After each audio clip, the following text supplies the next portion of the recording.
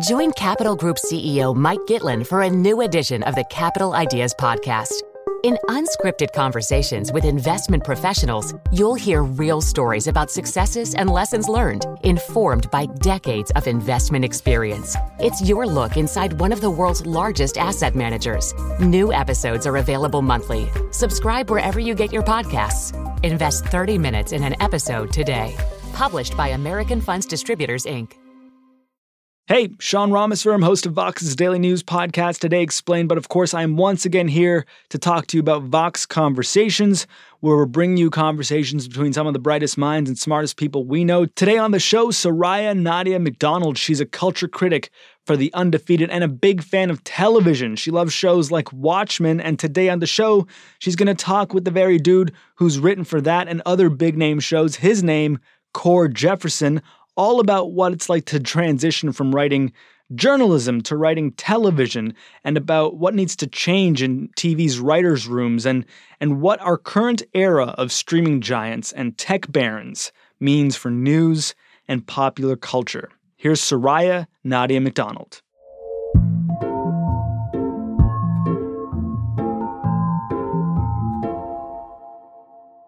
If you don't know the name Cord Jefferson, you almost certainly know his work. He's an Emmy Award winner who's written for some of the best-known and most well-regarded shows of our TV boom time. They include Survivor's Remorse, The Good Place, Succession, Master of None, The Nightly Show with Larry Wilmore, and my personal favorite, Watchmen. With his recently signed deal with Warner Brothers Media, his career is on a path to only expand from here. But before he wrote television, Cord was a journalist who wrote and edited for the Nick Denton-owned media company and site Gawker. Writing for a gossip blog known for its sensationalism and, let's say, irreverence is quite a contrast from the warmth, empathy, and earnestness of a lot of the shows that he went on to help create. So I wanted to know how he came to make this dramatic shift of tone in his professional work, what it's like to be at the center of two very different waves of media innovation, not to mention a writer of shows and subjects other writers are obsessed with.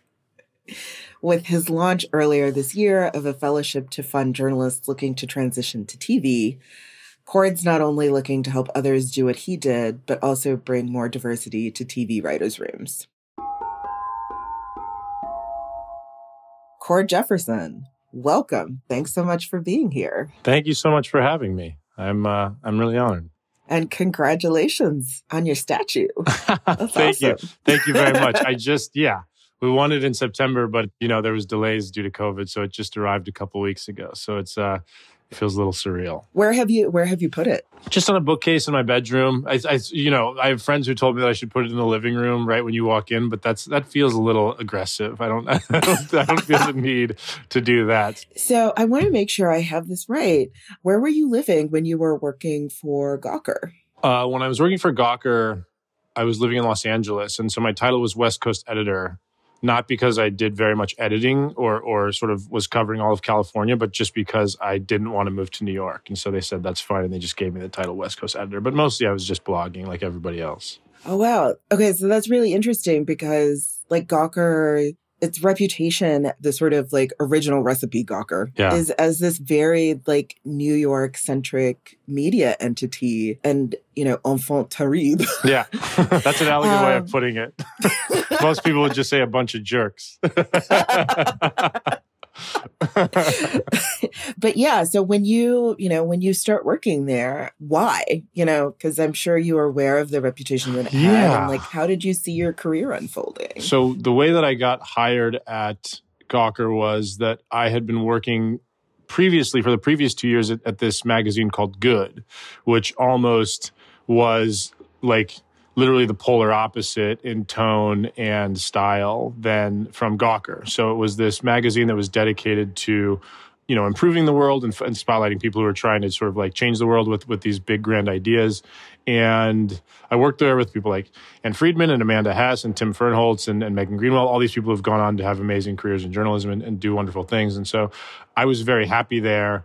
But they, in 2012, decided that they didn't want to publish a magazine anymore. And so they fired all of us and shuttered the magazine. So I was kind of adrift, and I had written a couple freelance things for Gawker.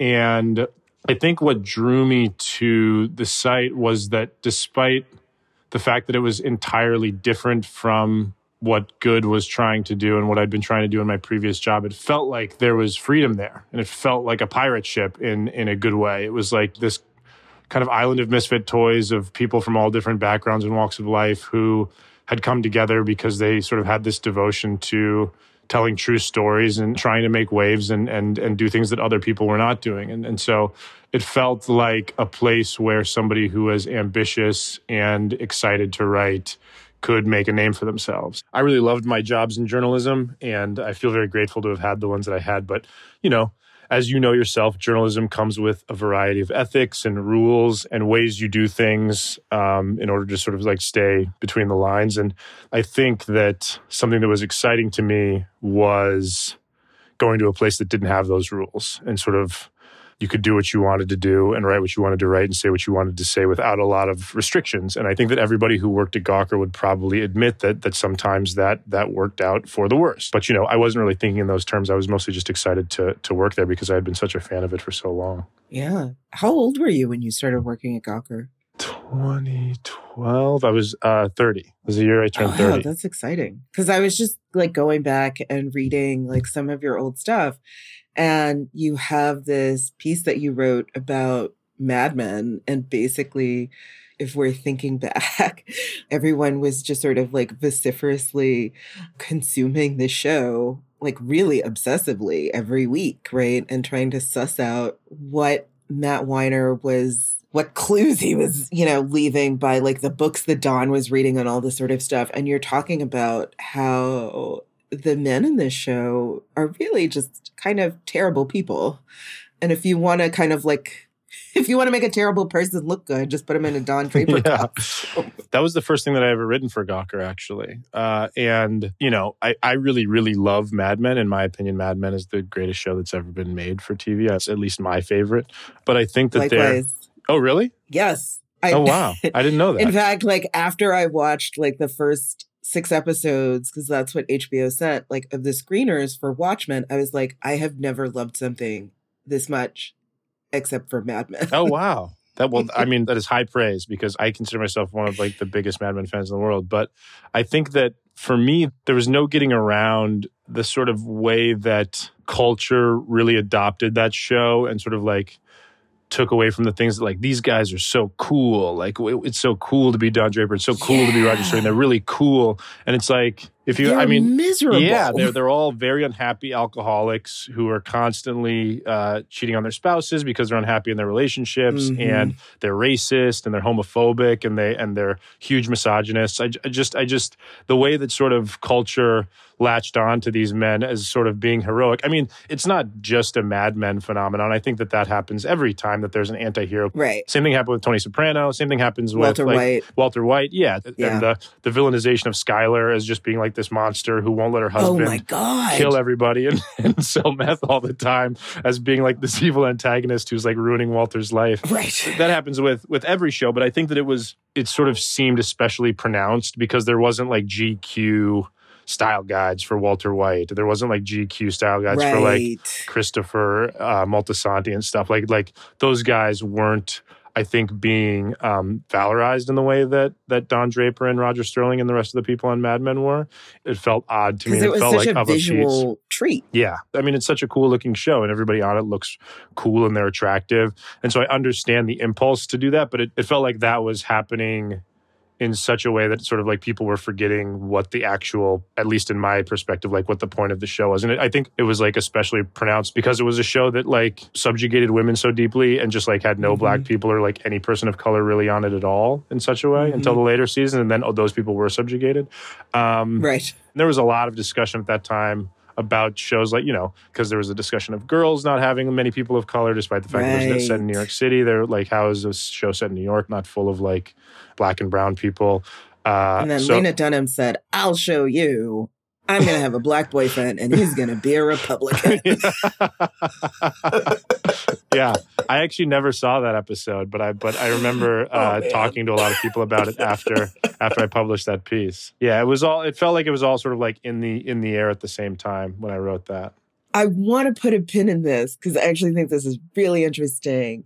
And like, I have questions for you, sort of about your television writing sensibility. But I also want to talk about Gawker a little bit more before we get to that. Yeah, happy to. The glory days of Gawker were eventually brought to an end due to a lawsuit by tech baron Peter Thiel. For those who don't know, Peter Thiel is a billionaire who co-founded PayPal, the VC fund Palantir. He was the first outside investor in Facebook. But he's not especially well regarded among those who used to work at Gawker. So tell us why that is, Cord. I will firstly say that I left Gawker by the time the Peter Thiel drama was unfolding and the Hulk Hogan stuff. So I wasn't sort of in the thick of it the way some of my former colleagues were.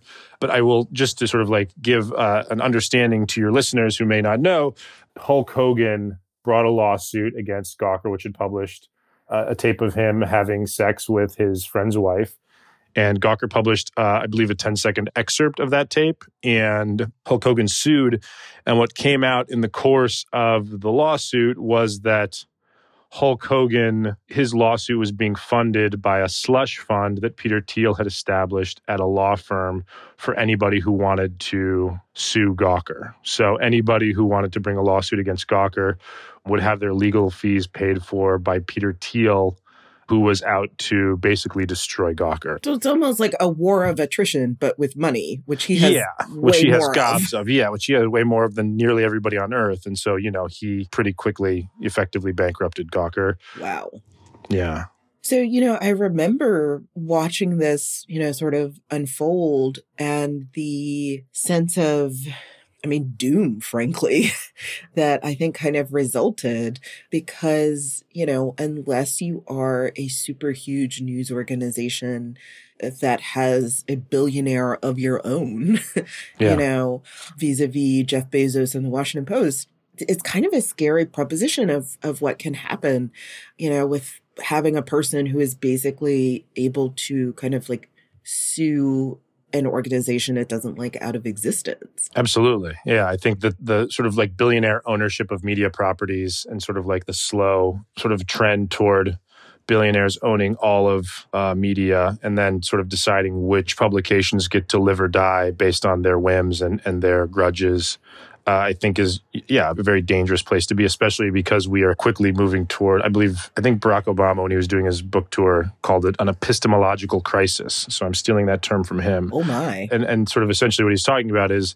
sort of the way that now that there are outlets that are outflanking Fox on the right and many outlets outflanking like MSNBC on the left, and that, we no longer exist in a country where facts mean anything. And sort of like there are multiple determinations now of like what 1 + 1 equals. Newsmax is going to tell you something different from Fox, which is going to tell you something different from the New York Times, which is going to tell you something different from another outlet. I just think that the fact that we cannot agree on basic factual information is a scary place to be. And the fact that the richest people in the world can sort of like manipulate those publications and kill them and sort of bring them back to life when and if they want to is, I think, sort of only adds to the terror around this entire thing. Yeah. We spent the past 4 or 5 years hearing daily attacks on the news media coming from the President of the United States himself, someone Peter Thiel supported.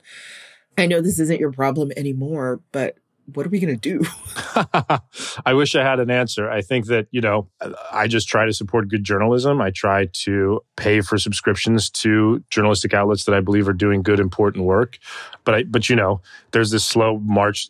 We just found out that just the other day that hedge fund bought the Tribune Company, which is like another horrific development in the world of journalism. And that they're going to do what hedge funds do and just strip those places for parts. And I think that the deterioration of good local journalism is going to lead to probably a lot of people getting away with a lot of gross things in these sort of like smaller market cities, unfortunately. And it seems like, unfortunately, we're going to be left with the LA Times, the New York Times, and the Washington Post as sort of like the sort of main contenders for truth and decency in journalism, which is horrifying, because I think that, the work that those kind of small market papers have been doing for literally centuries is so, so, so important. So I know all of that is just more right? doom and gloom. There's not really any solutions there. I mean, but it's important to talk about, because I don't think people really sort of like recognize the dangers of these things. I think that the importance of small market journalism, I think, cannot be understated. And the work that those journalists were doing, and sort of like the stories that they were uncovering, and the sort of like the corruption in those places was very, very helpful and beneficial to a lot of the people in those cities and states. So it's a scary thing that should be discussed. Yeah. And I mean, this is something that basically comes up in Succession. Not exactly, but it is about this sort of dynastic media family. They're sort of strange in that way that like extremely wealthy New York white rich people are. Yes. But there is a storyline where the Roys, where the company basically ends up, I would say, going on this boondoggle with this web-based media venture that feels very similar to the kind of space that Gawker occupied. Yeah, Volter. Yes. Volter, exactly. Yes. I believe Volter is the future of this company. I'm fucking dead serious. Just, you can't question my belief in what you've all built here. In what Lawrence has built. But if we're gonna come through here, we need to be light on our feet. That's why I personally think it would be a mistake for you to unionize. Tell us about developing that, I think part of the reason why it's such an object of obsession on Twitter is because Twitter is so heavily populated and used by journalists. Yeah, media types, of course. And we're like, oh, we recognize that. Yeah, that's... Yeah, I think the reason that spoke to so many people is because I think that people have really rallied around journalism stories. So you have All the President's Men, you have Spotlight, you have the Newsroom. Audiences are drawn to those things. But I think that something that's unfortunate is for many journalists, what's not being captured is the present moment, which is a very scary moment for a lot of journalists. And I think that the reason that, right? And I think that the reason that episode and that sort of like season in particular spoke to journalists is because that's sort of what it feels like for a lot of people. I think that if you talk to any journalist in America right now, I would say a large number of them are very terrified about the precarity of their professional situation. And I think that a lot of them are just waiting for their time on the chopping block, and they're uncertain when that's going to come. And so I think that an episode that speaks to that sort of like speaks to the way that the millionaires and the billionaires of the world are marching into these places and sort of like just eliminating people's livelihoods and careers based on a whim feels very real to people. Okay, guys, everybody, if I can just have a second.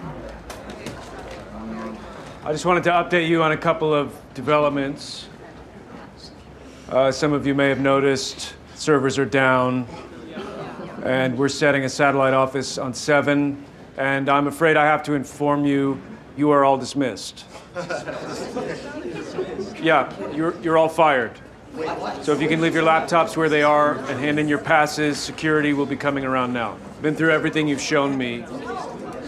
Food and weed. Those are the only two verticals driving revenue, so we're folding them in. And you're all free to leave. This is a joke. When I interviewed for Succession, they asked me very specifically about Gawker, and so I assumed that was going to be a storyline in the season.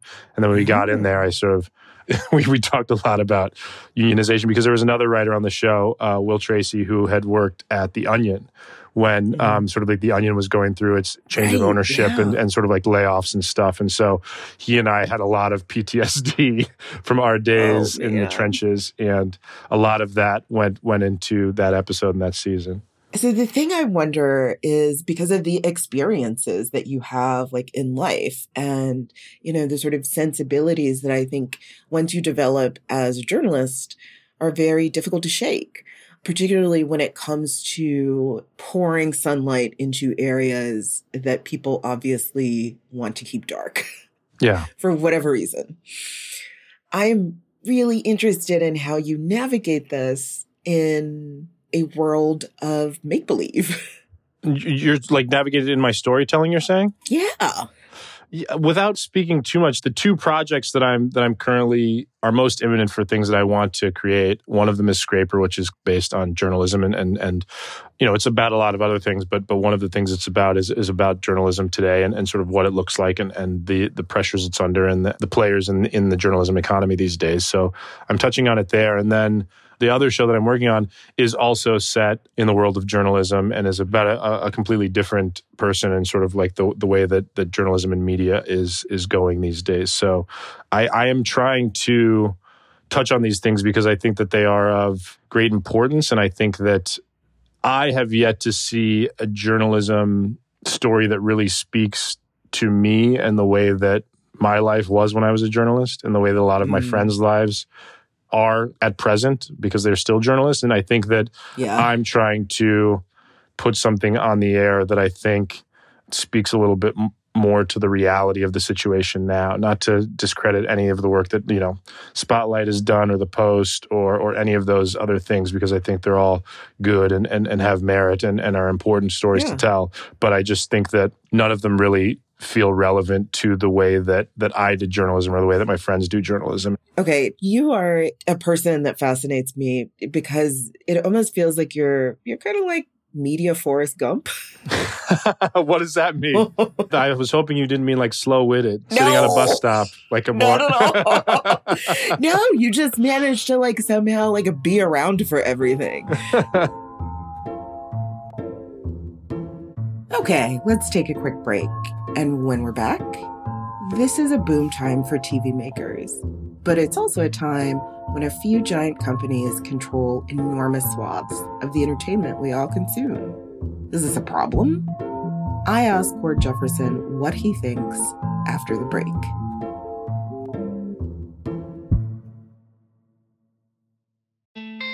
Support for The Gray Area comes from Shopify.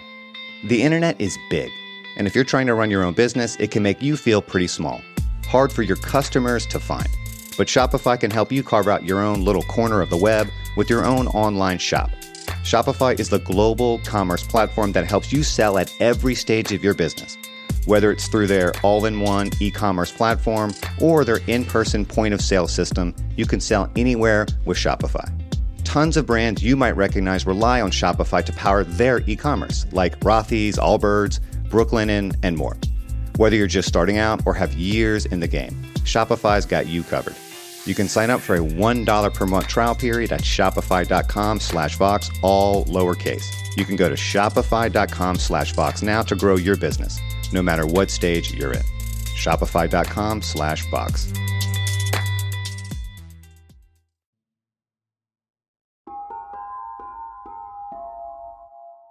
Okay, so we're talking about media consolidation. We're talking about a tiny group of people having an enormous amount of power when it comes to determining what people see, which I think has become sort of more heightened, like the importance of that because we're all stuck at home.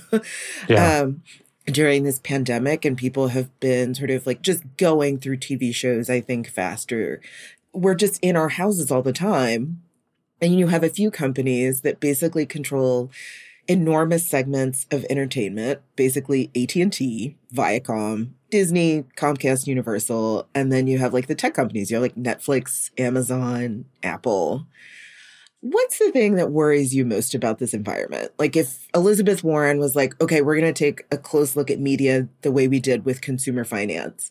And she called you before a Senate committee hearing or there was a congressional hearing. Like, what would you say? I would, say that I'm far too ignorant of these issues to be put in front of a Senate committee. I would say that. Firstly, I would say you should call somebody who's much more well-versed in these issues than me. I do think that any time we are seeing a handful of companies or individuals being responsible for the information that is disseminated to the world is it's a dangerous scenario. And any time that we are sort of just seeing everything contract so that, 5 or 6 corporations run basically 90% of the information that is being disseminated to the globe, that's not a good thing. I do think that creatively, it seems like we are in boon times. Yeah. I think that a lot of people are getting a lot of opportunities to create a lot of film and television.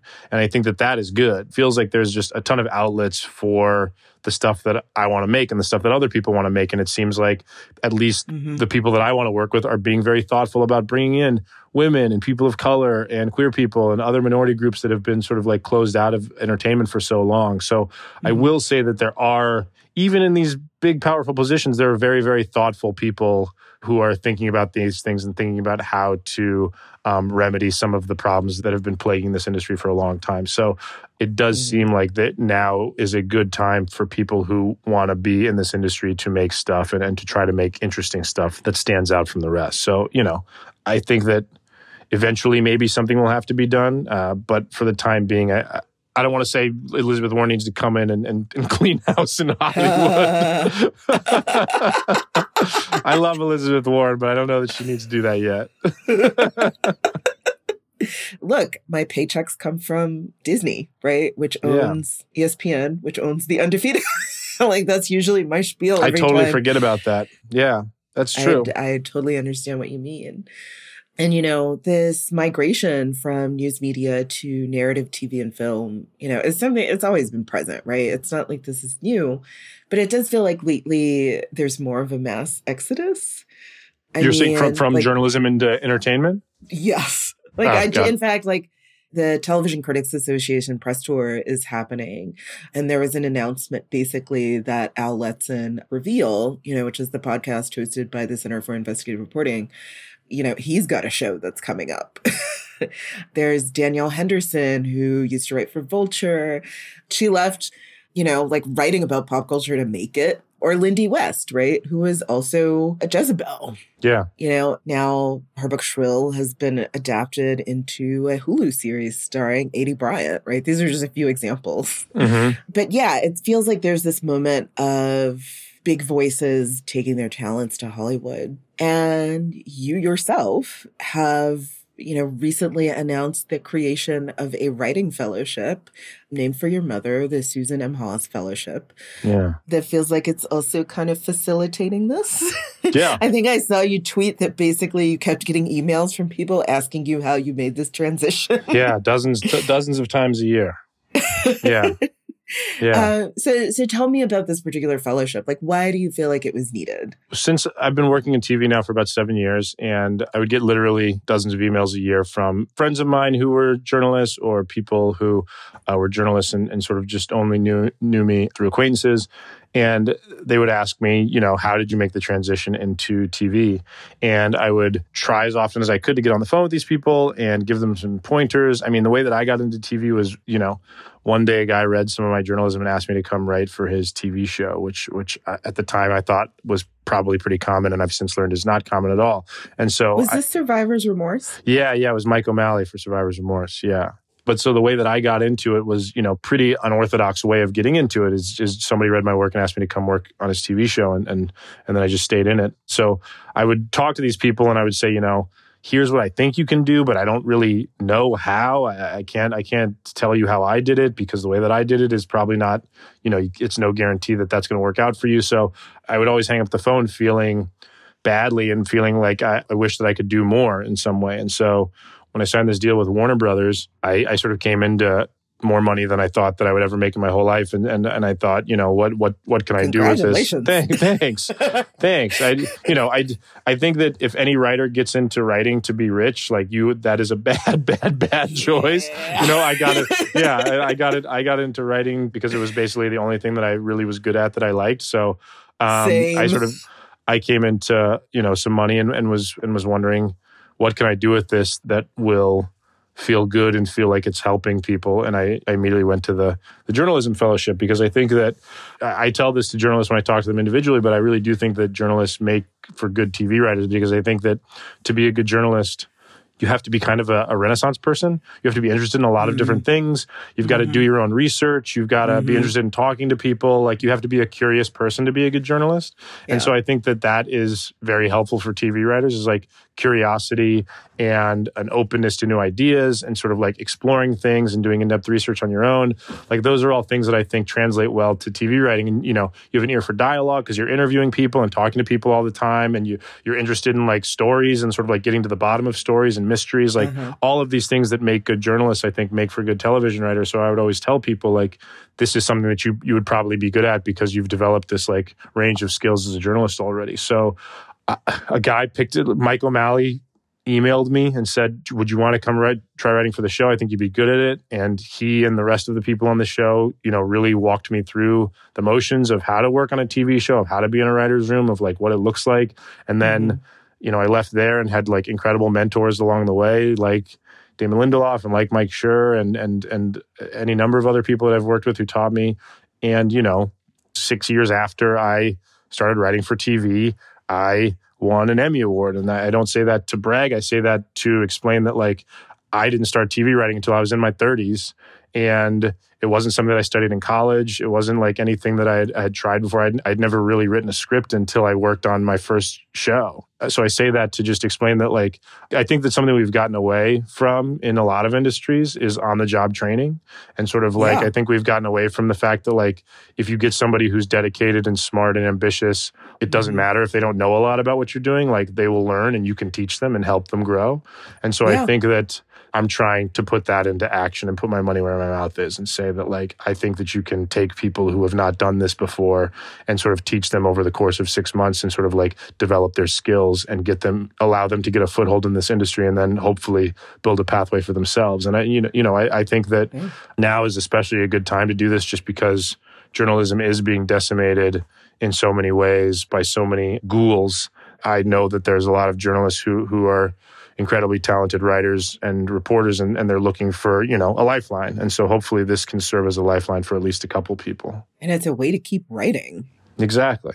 A way to keep writing and a way to sort of like learn some new skills and hopefully a way to sort of like make some money so that, you know, there's nothing that says you have to step away from journalism forever. I still have an interest in doing journalism when I can find the time. I think that my literary heroes are people like James Baldwin and Joan Didion, not just because I think that their work is great, but because both of them and other people, but both of them in particular, I think really looked at being a writer as being this sort of like very broad thing and very big. Yeah. And sort of like looking at it as like a toolbox. Like with a toolbox, you can make a desk, you can make a dining room table, you can make a rocking chair. Like you can utilize that toolbox to make a bunch of different things. And so, you know, they would go write a book of essays, and then they would write a screenplay, and then they would write a stage play, and then they would write a novel, and then they would go like follow a candidate around, or James Baldwin would follow a civil rights leader around, and then write a few like journalistic articles about these things. Like what it meant to be a writer to them was very big. And I think that, you know, unfortunately, like culture has diminished people's belief in themselves. Very siloed. Yeah, and people will say like, oh, well, I'm a sports writer, or I'm a political journalist, or I'm a music critic, like as opposed to like you're a writer, like just and you can do a bunch of different things, and you should try to do a bunch of different things. I love that. It feels like common sense. You know, if you can write, like you can learn how to sort of adapt to different types of writing. Exactly, and I honestly believe that a storyteller is a storyteller. I think that if you can tell a story around a campfire and keep people engaged, you can probably write an article. And if you can write an article, you can probably write a novel. And if you can write a novel, you can probably write a screenplay. Like, I think that those skills translate. And I think that also those skills can be developed. I think that that is something that you can learn how to do and be good at, if only you're given the opportunity. And the problem is too many people who are not straight white men are not given that opportunity. I mean, I find it really interesting that in terms of folks who are like actively working to bring people into TV writing in particular, if that isn't necessarily their first home, one, the three that I can think of off the top of my head recently have been minorities. As in you, Jeremy O. Harris, and Katori Hall, both of whom have used their sort of TV deal money to create sort of similar initiatives, but for playwrights. Yeah. Why did this take so long?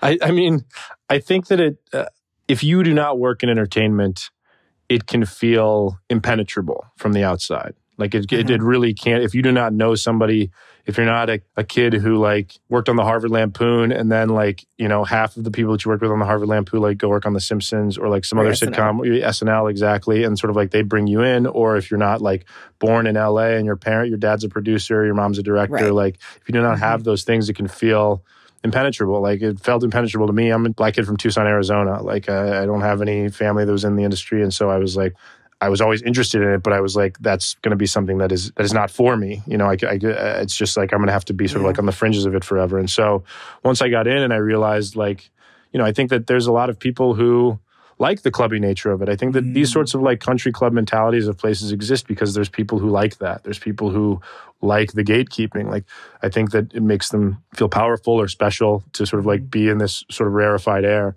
And I think that always makes me feel uncomfortable. Perhaps it's because I was an outsider in so many situations that sort of like the idea of coming in and sort of like pulling up the ladder or closing the door makes me feel bad because I sort of wasn't invited into the party sometimes, or a lot of the time when I was growing up and first working. And so I'll just say that for me, it felt like something that I almost needed to do when I got to this position. You don't seem to take yourself very seriously. It's true. You come off very much as like a writer's writer.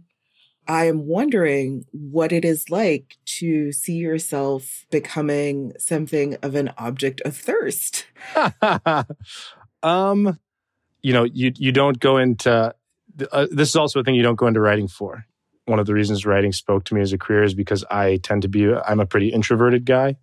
There's a lot of sort of like tumult in my interiority. There's a lot, the surface may look placid, but I promise you there's a lot of activity under the surface that is anxiety and fear and anger, any number of sort of like tumultuous emotions. But I became a writer in many ways because I sort of like to be alone in my room with my thoughts.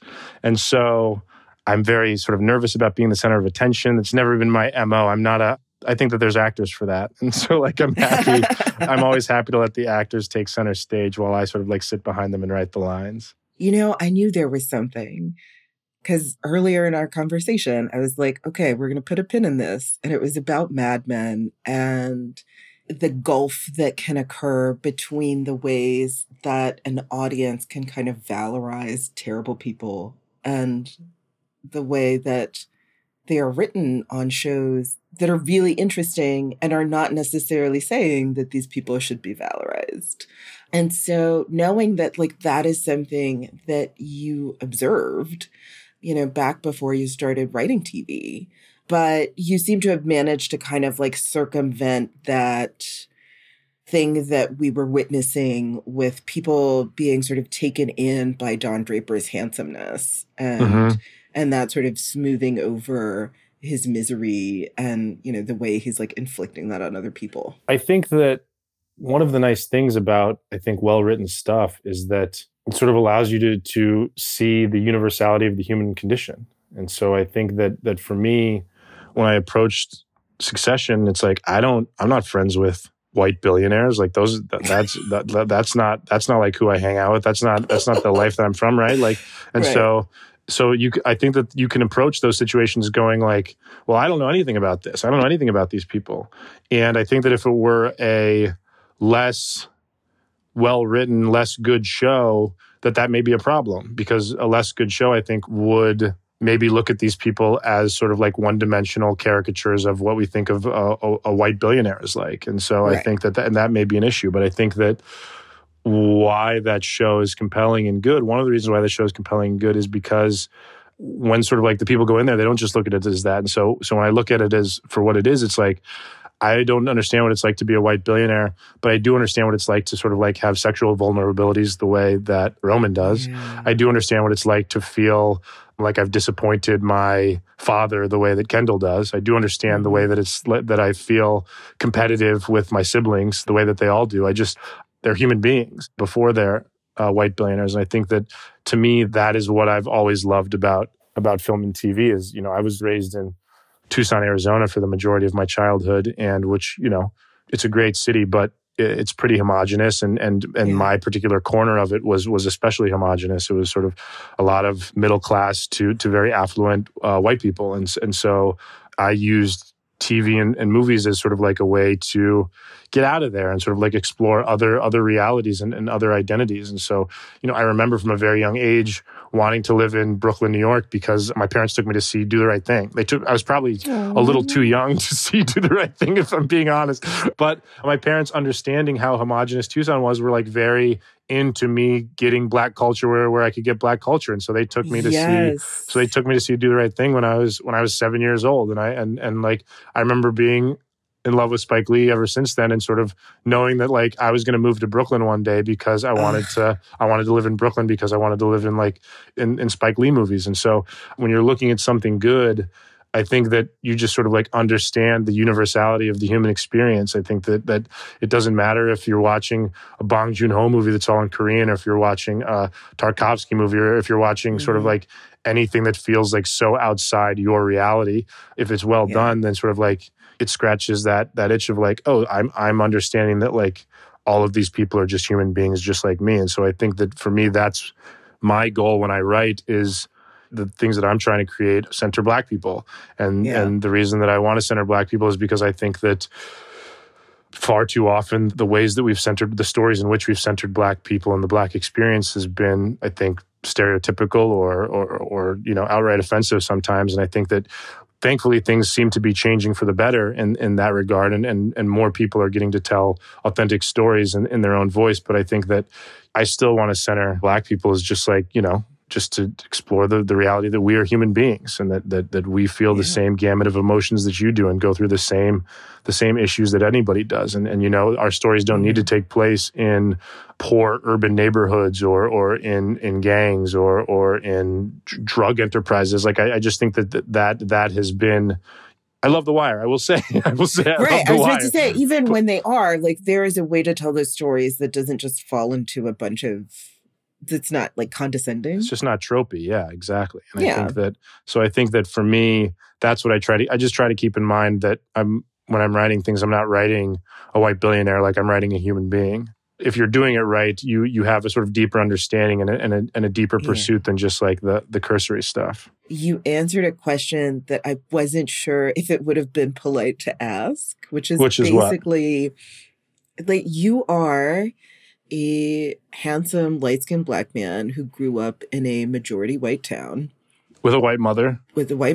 Yes. There is this love of Black people that just radiates from your writing that isn't necessarily something to be taken for granted from a man who looks like you, frankly, Cord. I appreciate that sentiment, and I think that finding what Blackness meant to me was a very long, hard road because of those circumstances, because a lot of the culture that I absorbed and a lot of the lessons that I learned from childhood just by osmosis, just by virtue of being raised in America, I think that I felt like, okay, I'm not Black enough. Like I felt like I'm not part of this community because I do not have these things that I think are important to be a part of the Black community. And that is like how you dress, the music that you listen to, the books that you read, like the things that you do, like felt to me like I needed to be separate from Black people, that I was something different. And I think that it took me a long time to realize that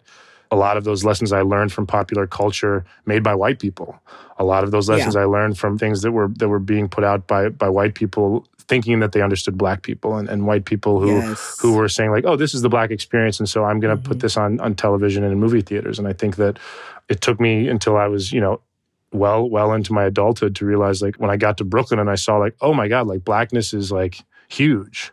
Like what it means to be Black is like everything. Like everything is Blackness. Like, as if you're a Black person, then like you are part of Blackness. And so I think that for me, I take that task seriously. Like I really want to represent Black people in a way that feels real. And that means, I think, that sort of that it feels like important work to me, and it feels like something that I do not take lightly. And so, I do love Black people, and I love telling stories about Black people because I think that it's something that hasn't been done in a way that I think is right. I'm glad we're talking about this because, like, I feel like I have a very similar experience to yours in the way that I grew up in North Carolina with a Sephardic Jewish mother from Suriname who basically, like, whenever I just went anywhere with my mother in public, you just got used to sort of getting stares and people just trying to figure out, like, what is she? Where?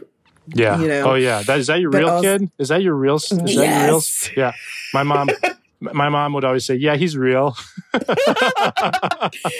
And and also sort of like fighting through that kind of essentialism of what it means to be Black, because of the pop culture and literature and everything else that I was ingesting as I was growing up in the 90s. I identify with that so heavily.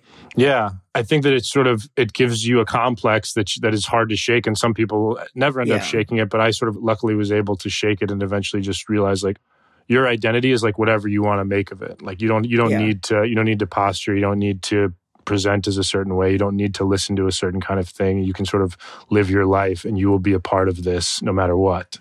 I think what Brooklyn was for you, that was what going to Howard was for me. Yeah. My dad said when I was a kid, he used to say, and in a way that I think is probably not joking anymore because we're talking about this, but my dad used to say, like, you need to go to a Black college to learn how to be Black. Like he would outright say that because he was like, you don't understand so much of the culture. And I was like, all right, whatever. And I still had this like major complex. So I was afraid of going to a Black college because I sort of like was worried that I wouldn't fit in or understand anything. But yeah, going to Brooklyn sort of like changed my entire interpretation and understanding of it in a very real way. Well, that is awesome. Thank you so much for sharing that. No, please, happy to. It's these are things that I've been thinking a lot about as I've gotten older. They're sort of like my understandings of what it is, especially now because, I think we are finally getting to a time in culture when sort of like Blackness is not one thing and people are willing to sort of like see a lot of different angles on it. And it feels, as somebody who is creating and writing, it just feels like freeing in a way that it didn't feel before. What do you watch? I'm very curious to hear what you've been watching and you've been like excited by these days. Well, I did a lot of rewatching in quarantine. Rewatched Mad Men, rewatched The Wire. I also watched The Good Lord Bird, which I'm obsessed with it. Have you watched The Good Lord Bird? Yes. I think The Good Lord Bird was amazing, and I think that I'm kind of amazed that more people aren't talking about it because I think it's so good. Right. And I think that it's sort of like criminally underrated this year because, I mean, if you were to tell me that like we're going to make a TV show about slavery that's really funny, I would say that is like such an incredibly difficult needle to thread. Like that is going to be so hard to do. And like they did it. They executed it. And to me, like, I am astounded by that the degree of difficulty is so high, but also I think that I sort of love that they tried it because I think that like even in the worst of times, people laugh and people are able to find humor and like make jokes. Like that is the reality of the world. And so I think that I understand why so many slavery movies and shows have been very somber tone because like they are somber subjects and very sort of like grim subjects. But to say like, we are going to treat this with gravity that is befitting it, but also we're going to find time to laugh and have some levity.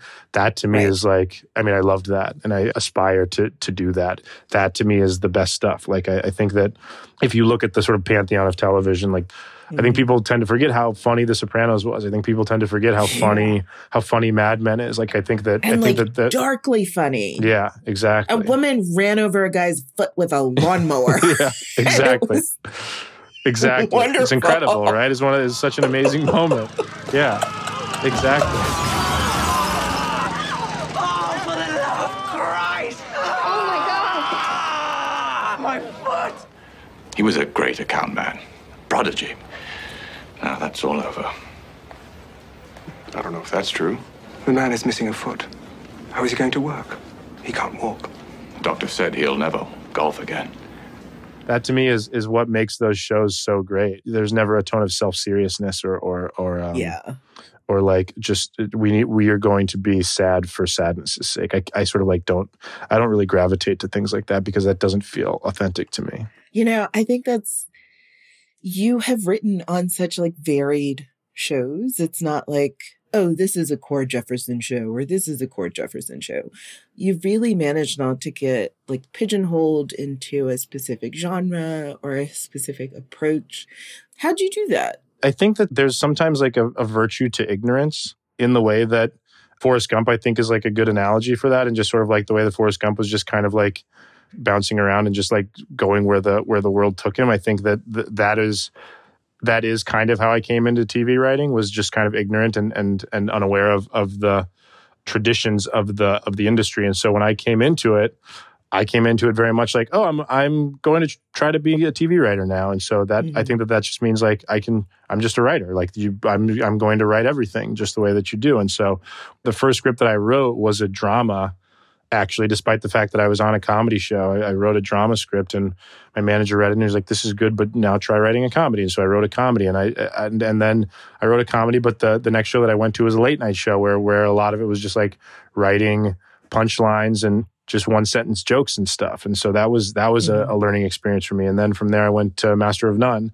And then from Master of None I went to The Good Place, which is a network sitcom about philosophy and morality and ethics. And then from there I went to Watchmen, so a genre thing. And then from there I went to Succession, which is like more grounded. I think that for me it was just like, it's going back to what I was saying about Baldwin and Didion. Like I'm a writer, I just want to write. And so I think that there's people who come into it saying like, I'm a comedy writer. They come into it saying like, I write comedy and that's what I want to do. But to me, I think that, if you look at some of the careers of the people who write like sort of the greatest dramas that people are obsessed with, you go back and a lot of those guys and women wrote on sitcoms to start with. They were writing on these sort of network sitcoms and then ended up 20 or 30 years later writing The Sopranos. And I think that you learn a lot too from working on those things. You learn a lot about structure and timing and scenes and act breaks and stuff like that. I think that those are good places to develop your skills. But I think that for me, it was just, I came in saying that I wanted to be a writer. And when opportunities were presented to me to try something different, I took it. If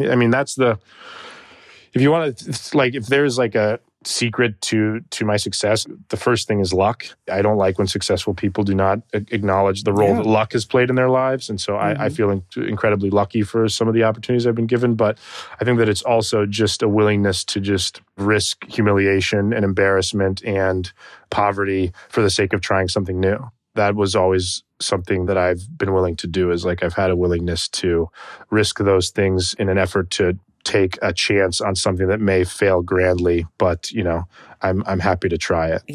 I was going to ask you what's missing from TV writing that you would like to see in the future. I think you kind of identified it, which is risk.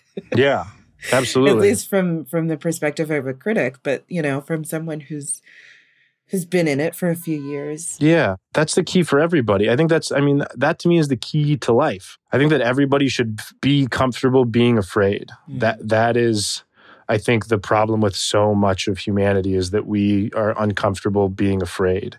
And I think that if you can acknowledge like, this scares me, but that's okay. If you can acknowledge that and then move forward with that fear in your heart and in your head, then I think that is going to result in a lot of good things for you overall. I'm just comfortable being afraid and comfortable saying like, this might be a disaster and I might embarrass myself and I might take a hit to my career and I might lose all my money. Like I might end up, having to crash on friends' couches. Like, those are things that I acknowledged as I pressed forward and things that I did. And I think that it's served me well in the long run. I think that everybody should just be more comfortable being afraid and trying something new. Words to live by. That's been the thing that served me well. Well, I look forward to watching whatever results from your pen, keyboard, whatever. Thank you. Keep scribbling. And thank you so much, Cord. Thank you. Thank you for having me. Thanks for listening to this week's episode of Vox Conversations. It was produced by Eric Janikis. Our editor is Amy Drozdowska. Daniel Turek mixed and mastered this episode. The theme music you heard is by the mysterious Breakmaster Cylinder, and Liz Kelly Nelson is our editorial director of podcasts here at Vox and the executive producer of Vox Conversations. If you would love to let us know how you feel about the show, we would love to hear it. Send us an email, voxconversations@vox.com, or you can go old-fashioned and just rate and review the show wherever you listen. Thanks so much.